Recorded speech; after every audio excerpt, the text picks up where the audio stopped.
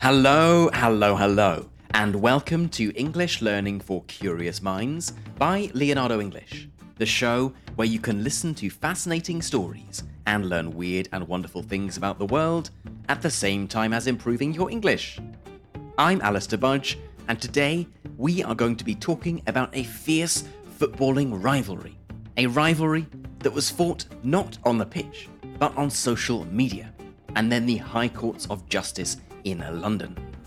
It's an amazing story that brings together football, Instagram, celebrities, trademarks, the law, and the most unexpected but brilliant piece of detective work. But before we get right into this wonderful story, I want to remind you that you can become a member of Leonardo English and follow along with the interactive transcript and subtitles over on the website, which is leonardoenglish.com. Membership of Leonardo English gives you access to all of our learning materials, including instant translations in 12 languages, all of our bonus episodes, so that's almost 400 different episodes now, as well as 2 new ones every week, plus access to our awesome private community where we do live events, challenges, and much, much more. So, if you are ready to take the next step on your English learning journey, the place to go is leonardoenglish.com. Okay then, Vardy versus Rooney, the battle of the footballers' wives. On the 29th of July, 2022, almost exactly a year before this episode will be released, 2 women stood in the High Courts of London, awaiting to hear the decision of the court. The case was not criminal. Neither stood accused of theft, murder, drug dealing, or anything like that. The case was one of libel, the crime of damaging someone's reputation by writing something untrue about them. And the 2 women were not just any random members of the public.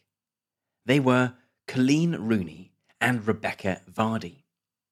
If you don't recognise their names, perhaps you might recognise the names of their husbands, Wayne Rooney and Jamie Vardy, 2 of England's best-known football players. This battle was the culmination of an almost 3-year feud, and the story of everything that happened is quite amazing. So, as a bit of background, you probably need no reminder that football in Britain is very popular. Premier League footballers are paid hundreds of thousands of euros a week. The best footballers are treated as serious celebrities, with paparazzi hiding outside their homes, trying to catch a glimpse of their private lives. For a long time, the celebrity was restricted to the pitch itself, with limited public interest in footballers' private lives. But starting in the mid-2000s, the British press turned its attention off the pitch to the wives and girlfriends of the country's top football players. There is actually a term for the wives and girlfriends of football players, a popular acronym that came to prominence during the 2006 World Cup, and that's WAG, W-A-G, short for wives and girlfriends. Soon enough, gossip magazines reported not just on what clothes the wags were wearing, or who looked like they had had a bit too much to drink at a post-match party, but on rivalries between the wags, on the individuals. This original wag class contained plenty of women who were famous in their own right. They had successful careers of their own, irrespective of their husbands or boyfriends. Victoria Beckham, the wife of David Beckham, was a pop star. She was one of the 5 Spice Girls, the biggest girl band of the 1990s. Then there was Cheryl Cole, who was a pop singer in a band called Girls Aloud, and is now probably more famous than her footballer husband, Ashley. Now, ex-husband, I should add. And there were, of course, plenty of wives and girlfriends of famous footballers who had no claim to fame themselves. They were just normal, non-celebrity members of the public, like you and me. But clearly, when you marry a Premier League footballer, and the lens of the paparazzi is on you, you become something of a celebrity in your own right. Magazines want to print pictures of you going shopping or out for a coffee. Suddenly, you are someone just because of the person you are with. Two such ladies were Colleen Rooney and Rebecca Vardy. Colleen Rooney was in fact a member of this original WAG group. She had met a boy called Wayne when they were both 12 years old, and they had been teenage girlfriend and boyfriend. This boy, Wayne, would grow up and become the youngest ever player to play for England when he was 17, then signed for Manchester United at 18. He is now retired from the sport as a player, but he enjoyed a long and successful career, starting in 2002 and continuing for almost 20 years. Rebecca Vardy joined the world of football a little later. She worked as a nightclub promoter. She met an already successful footballer called Jamie Vardy. The pair got married a couple of years later in 2016. Importantly for our story, Jamie Vardy and Wayne Rooney were England teammates. They played together from 2015 to 2018. But that's the last we'll hear, pretty much, about Wayne Rooney and Jamie Vardy, as they are very much minor characters in this story. Today, it's all about their wives, Colleen and Rebecca. The two women were reportedly close friends, but they were very different and had differing ideas about how they wanted to be seen by the press. Colleen Rooney had been in the public eye since she was a teenager. As soon as Wayne Rooney, her then boyfriend, became famous, the press turned its attention also to her. She was relatively publicity shy, not courting attention, not looking to be written about or photographed, but she could not escape the photographer's lens. And given that she spent practically her entire life as a semi-celebrity, there has been plenty of media interest in her as an individual. Rebecca Vardy, on the other hand, was not so used to being in the public eye. She was playing catch-up, you could say. She was 32 when she met Jamie Vardy. She had already been married twice before. Jamie Vardy wasn't actually the first footballer she had been in a relationship with. She dated another football player from a club called Oxford United. Oxford United, in case you weren't aware, isn't a particularly good team, and her ex-boyfriend would later claim that she was always jealous of the wives and girlfriends of Premier League players, people like Colleen Rooney. Now, I don't want to get too much into gossip and rumour, although it is hard when talking about this particular subject. I just wanted to give you some of the background information so that you can get a measure of the characters of our two protagonists. So, what actually happened? Well, for several months, Colleen Rooney had been claiming that someone had been leaking private details about her life to the British press. Someone, one of her trusted inner circle, must have spilled the beans, as there were stories published that revealed secrets about her life that she had only told to a select few close friends. And on October the 9th of 2019, there was the bombshell, the big announcement.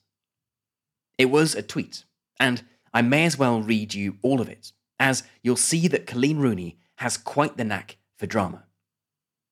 Okay, so here we go. The tweet went, "For a few years now, someone who I trusted to follow me on my personal Instagram account has been consistently informing The Sun newspaper of my private posts and stories.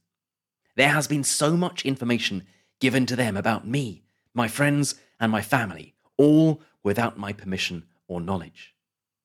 After a long time of trying to figure out who it could be, for various reasons, I had a suspicion. To try and prove this, I came up with an idea.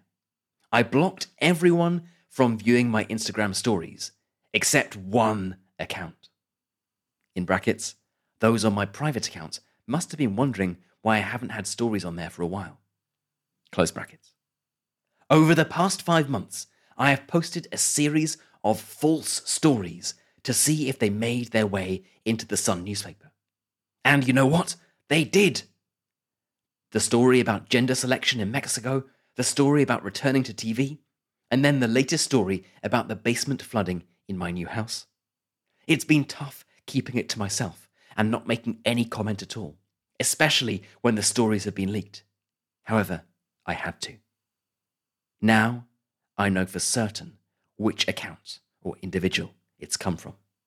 I've saved and screenshotted all the original stories which clearly show just one person has viewed them.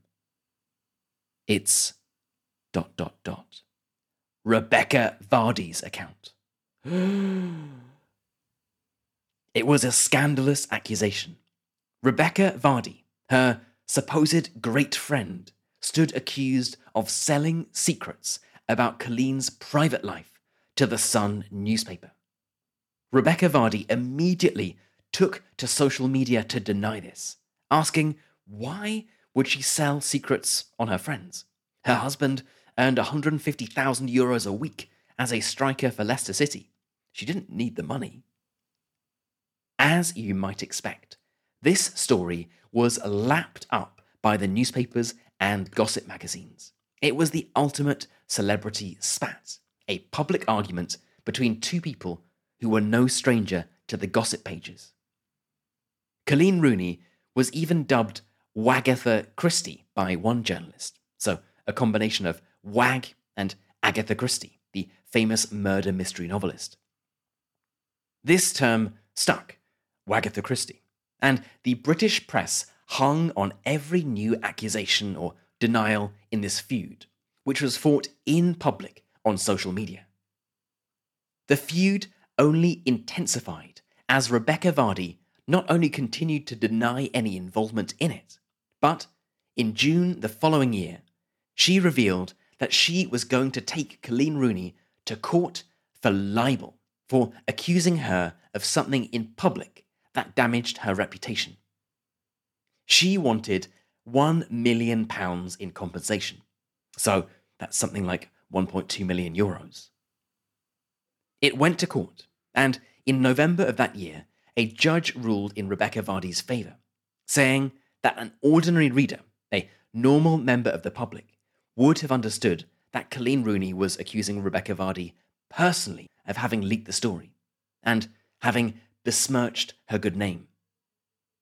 Rooney was ordered to pay just under €30,000 in compensation to Vardy, but this was only the first stage of the process. The next stage of the case required Colleen Rooney to prove beyond reasonable doubt that Rebecca Vardy had personally shared this insider information, not just that it came from Rebecca Vardy's Instagram account. To explain the difference, Vardy had claimed that maybe someone had accessed her Instagram account and sold the stories. She couldn't be sure, but it was definitely not her. So, to chapter 2 of the story. And here is where it becomes as dramatic as any Agatha Christie novel. As the trial dragged into 2021, it took a nasty turn as private messages sent by Rebecca Vardy were read out. In these messages, which were sent before Rooney had publicly accused Vardy, Vardy referred to Rooney as a, quote, nasty bitch, telling her agent that she would love to leak stories about her to the newspapers. So she was calling her these names behind her back while still publicly claiming to be her good friend. Vardy's agent would also be dragged into the case, as a WhatsApp message she sent to Vardy was shown to the court. This was a WhatsApp message from early 2019. Vardy's agent had shared a picture of a tweet from Rooney saying that someone was betraying her, and sent it to Vardy with a laughing face emoji and the text, "It wasn't someone she trusted, it was me." Bad news for Rebecca Vardy, but it wasn't definitive proof. To win the case, Colleen Rooney needed to prove that it was Vardy herself that shared the story with the Sun, and this message only showed that the agent had sold the story and that Vardy knew about it. Rooney needed more proof, and that proof surely could be found on the agent's phone. This agent, after all, was clearly not very good at covering her tracks. But in a terrible plot twist reminiscent of an Agatha Christie story, as the agent was on a boat in the North Sea, she mysteriously dropped her phone into the icy waters of the North Sea, with it plunging to the bottom, never to be found again. But how about the messages on Rebecca Vardy's phone, I hear you ask? Good question. Rebecca Vardy told the court that she had employed an IT expert to help her export all of her conversations from her phone. But in the process, all of the messages had been deleted from the phone, and the IT expert couldn't remember the password for the encrypted device he had backed them up on. They too were lost forever. What a series of unfortunate events. First, the agent's phone fell into the icy North Sea. Then, Rebecca Vardy's IT expert permanently forgot the password. Both accidents, of course, but they meant that there was no way to retrieve the messages that Coleen Rooney thought would prove conclusive. Still, the tide was turning for Rebecca Vardy. She had first claimed she had no idea about any of this. Then, she had been forced to admit that her agent might have been selling stories about Rooney, but without Vardy's permission. And then, she had to admit that her agent might have been accessing her Instagram account and selling stories, but still without her permission. Or so she claimed. And the agent dropping the phone into the sea, and Rebecca Vardy's IT expert forgetting the password. Well, it was almost as if Rebecca Vardy was trying to hide something. Rooney's lawyers pounced and took the opportunity to present Vardy as an unreliable witness who had lied under oath. This was technically true, she had, but Rebecca Vardy wasn't the sort of person to stand in court and be insulted. On the final day of the trial, she stormed out of the court. And on July the 29th, 2022, almost 3 years after the first explosive accusation came from Coleen Rooney, the judge announced the court's decision. The court ruled that it believed, beyond reasonable doubt, that it was indeed Rebecca Vardy who had sold the stories. She lost the case.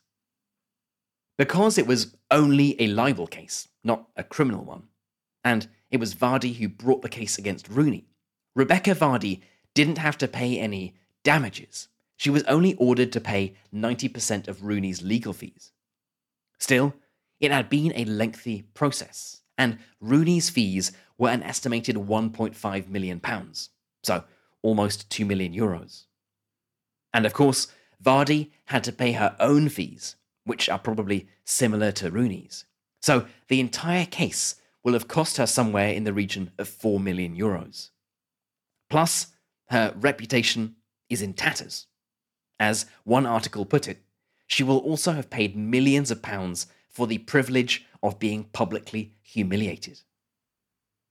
Fortunately, her husband is a highly paid footballer, and she also now has a series of licensing and reality TV deals. So it's not like this will bankrupt Rebecca and Jamie Vardy. But clearly, it's a lot of money. However, she does seem to have found a cunning way, potentially, of making some money out of the whole affair. Yes, there are the TV appearances, the inevitable book deals, and so forth. But it emerged earlier this year that Rebecca Vardy had trademarked the term Wagatha Christie. Perhaps this is an attempt to stop journalists writing about it, using that catchy term. Perhaps it's to try to make some money out of merchandise or the film rights to the case. Or perhaps it's to try to sue people who have already used it and get money out of them. Who knows? One thing is for sure, though. In the ongoing battle of the footballers' wives, the score in this match was 1-0 to Coleen Rooney. Okay then, that is it for today's episode on this unusual case of the warring footballers' wives. As always, I would love to know what you thought of this episode. have there been any similar cases in your country? Why do you think we are so obsessed with the partners of celebrities? And what is it about footballers in particular that tabloids and gossip magazines love so much? I would love to know, so let's get this discussion started. For the members among you, you can head right into our community forum, which is at community.leonardoenglish.com, and get chatting away to other curious minds. And as a final reminder, if you enjoyed this episode and you're wondering where to get all of our bonus episodes, plus the interactive transcripts, subtitles, and key vocabulary, then the place to go for that is leonardoenglish.com. And if you aren't yet ready to become a member, but you would like to do something to support the show, then I would love for you to think about leaving a review or a star rating on your favorite podcast app. It takes less than 30 seconds to do, but they are super helpful, and each one brings a smile to my face. You've been listening to English Learning for Curious Minds by Leonardo English. I'm Alistair Budge, you stay safe, and I'll catch you in the next episode.